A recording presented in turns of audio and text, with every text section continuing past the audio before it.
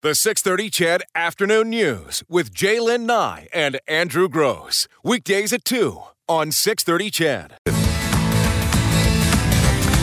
Hey, it's till 5 and Monday. It is a Monday of what's going to be a great week. Lots of hockey this week, which makes it great. 3:30, we're off the air to make room for the City Ford Face-Off Show. Tomorrow at 4, off the air to make room for the City Ford Face-Off Show. And then again on what? Thursday. Yeah, nice. Love my hockey. And how about them? They're playing fantastic, too. They really are. Yeah. We just finished 2 hours Oilers now, but I listened to the broadcast. Boy, I really like... That Jack Michaels, he's something else, Nate. Yeah, he really is. It's theater of the mind, listening to him. And then, the sort of the chemistry between him and Bob, I find quite entertaining, too. I was driving to Hussar, so I listened to it the whole way down. And then, as good fortune would have it, the show was delayed by enough time that I was able to hear the end of the game. So that's great. Then went from my car to the stage and did the show. Ooh, I've got big news before we talk about today. I'm going to be a grandfather again. Jeepers. Yeah, I know. They're that'll be just 4. popping them out left, right, and center. Well, I'm not, but... They are. They are. Which one this time? This will be the second for my son Dave and his wife Victoria. Good for them. Yeah, it was her birthday on Saturday, and she used it as an opportunity to make the announcement. And as coincidence would have it, so I'm driving down to Hussar with Hunter, and we have to pass Chestermere to get to Hussar. So as I'm turning the corner in Calgary, we get the Facebook announcement. It's Victoria's birthday. Well, we knew that, and she's pregnant. So I looked at Hunter and went, we got time, and zipped off the highway, ran to their door, rang the doorbell, hugged her, congratulated her, wished her a happy birthday, got back in the car, and went to Hussar. That was the quickest visit ever. Look at that. Congratulations, Grandpa. Yeah, thanks.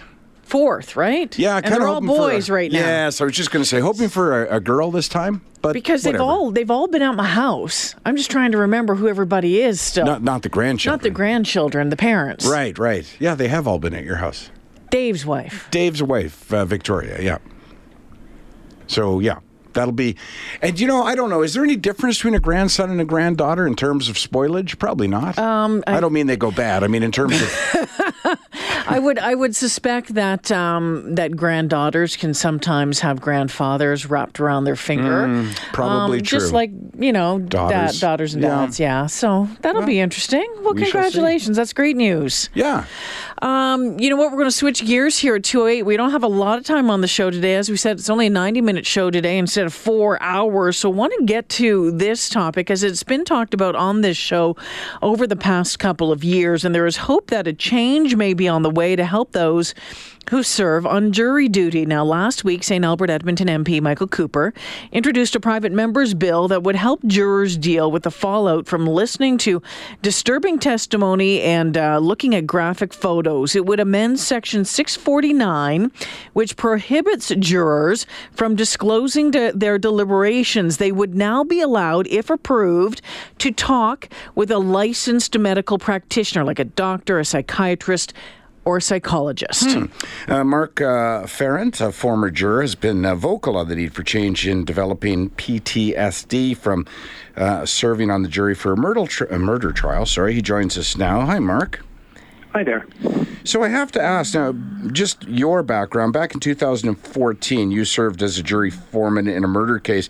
Are you like most people who they're jealous of people who get jury duty? Did you know what you were signing up for? Well, I didn't know what I was signing up for, and I had never really met anyone personally who'd been on in jury duty for anything significant, aside from some sort of minor cases. But like a lot of Canadians, when I received that summons, I'd never been involved in the justice system before. I didn't really even know how a Canadian court worked.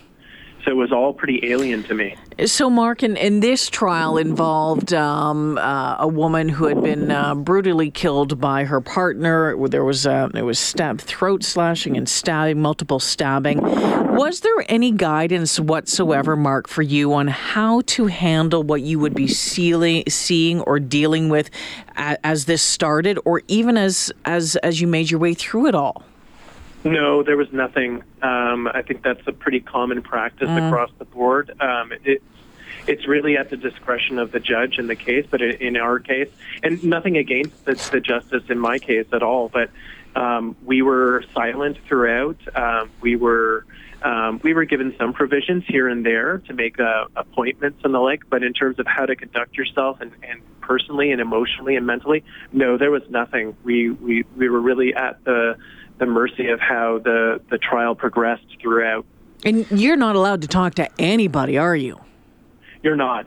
You're not allowed to talk to your loved ones. You're not allowed to talk to colleagues. You're not allowed to talk to anybody about the trial.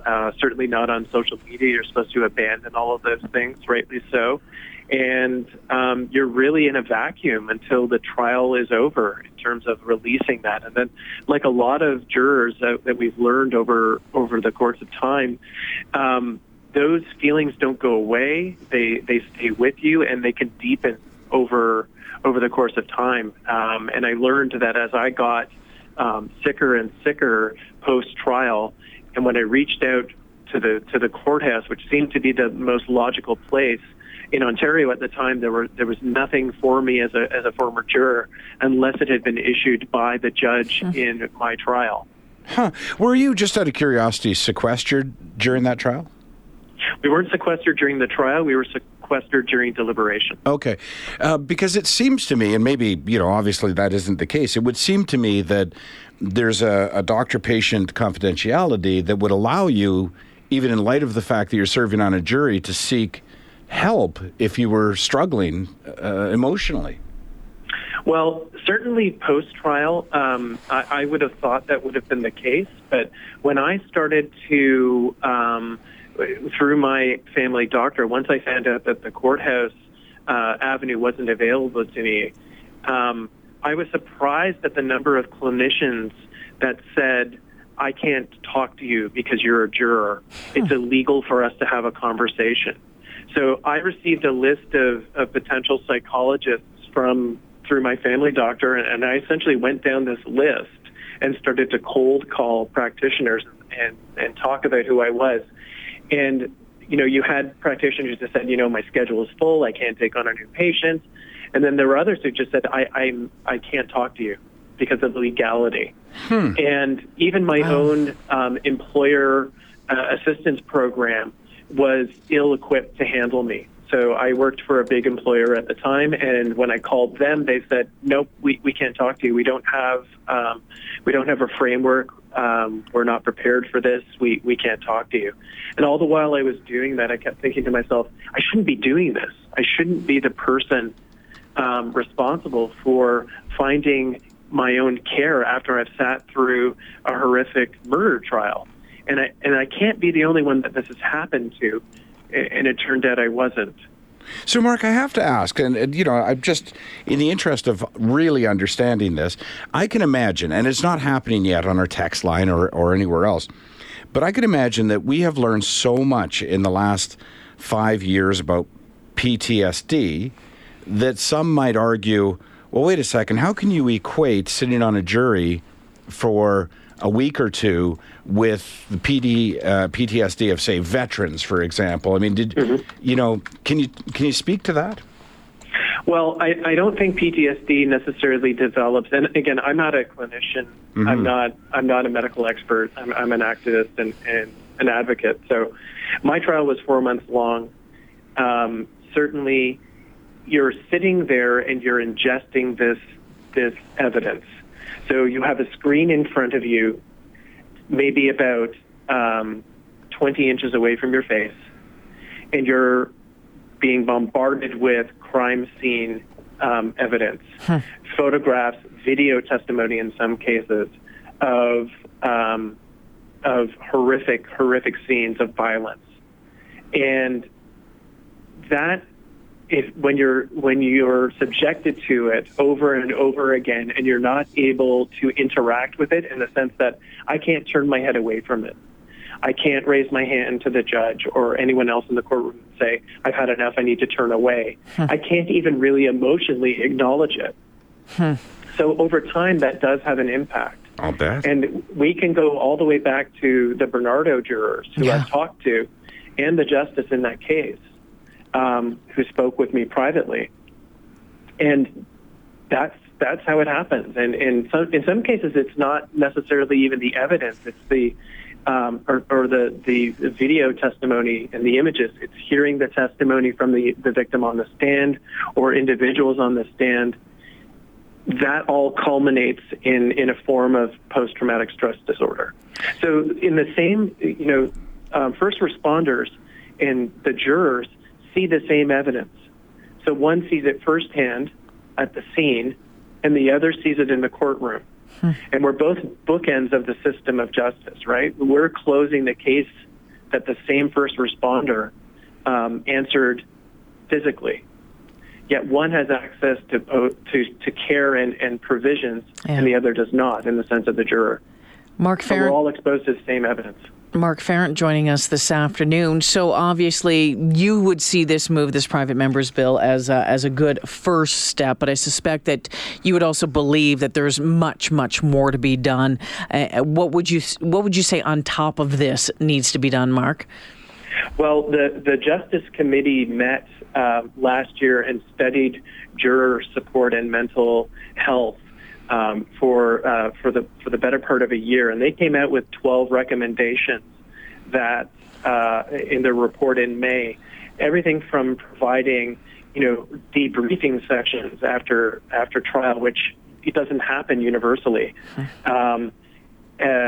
providing security for jurors in the same sense that the Crown and the judge, and I've heard from jurors who've gone through and are involved in gang trials where they don't feel safe going back to their car after the end of the day because they're walking through the same doors that the witnesses and other gang members who are sitting in the public box, they're walking through the same door of those individuals, and they're being intimidated. And those are real stories from real jurors who said, I didn't feel safe walking back to my car. I felt like I was being followed. So there's a lot more that we can do. We can provide, even better pay for jurors. Some jurors are receiving well below minimum wage to sit in court for almost a year. So there's a lot that we can do to make the experience better, and it's also promoting jury duty, because a lot of people, when they get that summons, the first thing that they have that goes through their mind is, how am I going to get out of this? Yeah, I don't want to do it. And that's not the right impression, right? We want this to be a civic responsibility that people go in with an open mind. I'm just thinking as you're speaking that the prosecution would want the evidence to be graphic and shocking, and they would want to have that effect on the jury because they're hoping for a positive outcome for their side. But I hadn't really thought about the other side of it, though, as to the effect it had. Did it have an immediate effect on you, or was it over the course of the months? Was it afterwards? When did it really take effect? Well, I think for me it was afterwards. It didn't have an effect on me there. It did. I was stressed, certainly, but I sort of chalked it up to the burden of the juror. And it was when those images didn't leave me, when I'm sitting in meetings and I'm just having this stuff tear through my mind, driving to work, in the park with my kids, at dinner parties, and just sort of watching me, retreat socially. That's when I wanted that to go away. And to answer your other question, jurors are judges of the facts, not judges of emotion. So I don't want it to have an emotional impact on me. I want the evidence to speak for what it is. And that will determine the course of the verdict, right? It's not how I feel about the individual or how I feel about the crime. It's putting the pieces together. But again, we want juries to be, again, you want people to pass through the system. Certainly that experience is never going to go away, but you want people to be able to re-enter their life and re-enter their life meaningfully, Yeah, I can't even imagine. This, Mark. I've never received a jury summons. I've never been on a jury, and I've oftentimes been in the news. Well, I've been in the news for 30 years, and so I've wondered about how it does impact those who have to sit through some of those horrific trials that we cover here at the radio station or on the TV stations. And I can only imagine, like 10 years ago, this was the last thing that you thought that you would be fighting for, was for change on this front. You were going about your business, doing your job, and then you get this thing in the mail and chosen for this jury, and everything changes. Yeah. And our system is set up with anonymity in mind, and I still think that's the right system. But because our jurors really disappear into the ether and you never hear from them again, it doesn't mean that they're not suffering, right? And it doesn't mean that they're not living with negative impacts from the trial experience. And again, it doesn't have to be just those horrific trials. Like I've heard from jurors who feel enormous guilt and agony because in the case that they sat on, the facts didn't meet a conviction. That doesn't mean that the experience wasn't impactful. And so when there's an acquittal and there's the cry of anguish in the courtroom from justice not being served, it doesn't mean that justice wasn't being served. It means that the facts in the case didn't meet a conviction. That, in essence, is justice being served, but it just didn't result in a guilty verdict. But those jurors still deliberating for 10 days or 12 days or whatever it was, you can imagine the toll that took on them. And that's, and so I've had a number of people reach out to me and say, it's been 5 years and I still break down because I feel the pain of those individuals. Well, Mark, you've given us a lot to think about today, without a doubt. And, we'll be watching this closely to see what happens with this private members bill. And I look forward to talking to you again sometime down the road. Well, it was my pleasure, and thanks for having me, and thanks for taking this issue on.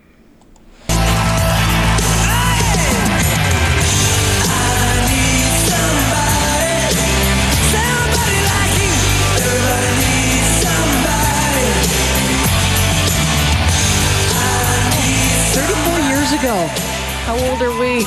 34 years ago, Andrew Bryan Adams released Reckless, the first album to ever sell 1 million copies in Canada. So that song was on here. Run to You, Somebody, Heaven, Summer of 69, One Night Love Affair. It's Only Love. There you go. So we'll hear a little Bryan Adams throughout the afternoon. Why not? Why? Sure, of course, it's a short afternoon for us. I'm still processing our last guest and topic.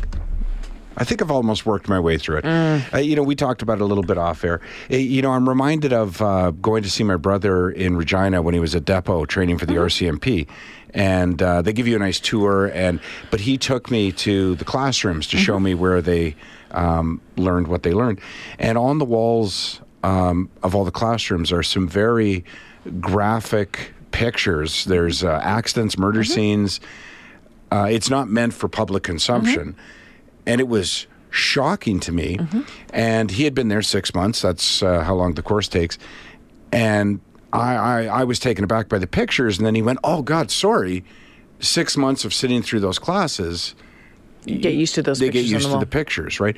So, I get it. Like somebody who had not, like myself, who had not seen something like that, I can see where it would cause trouble. I guess, where it seems to me logical that if anyone serving the public in whatever capacity needed help, that it would be available to them.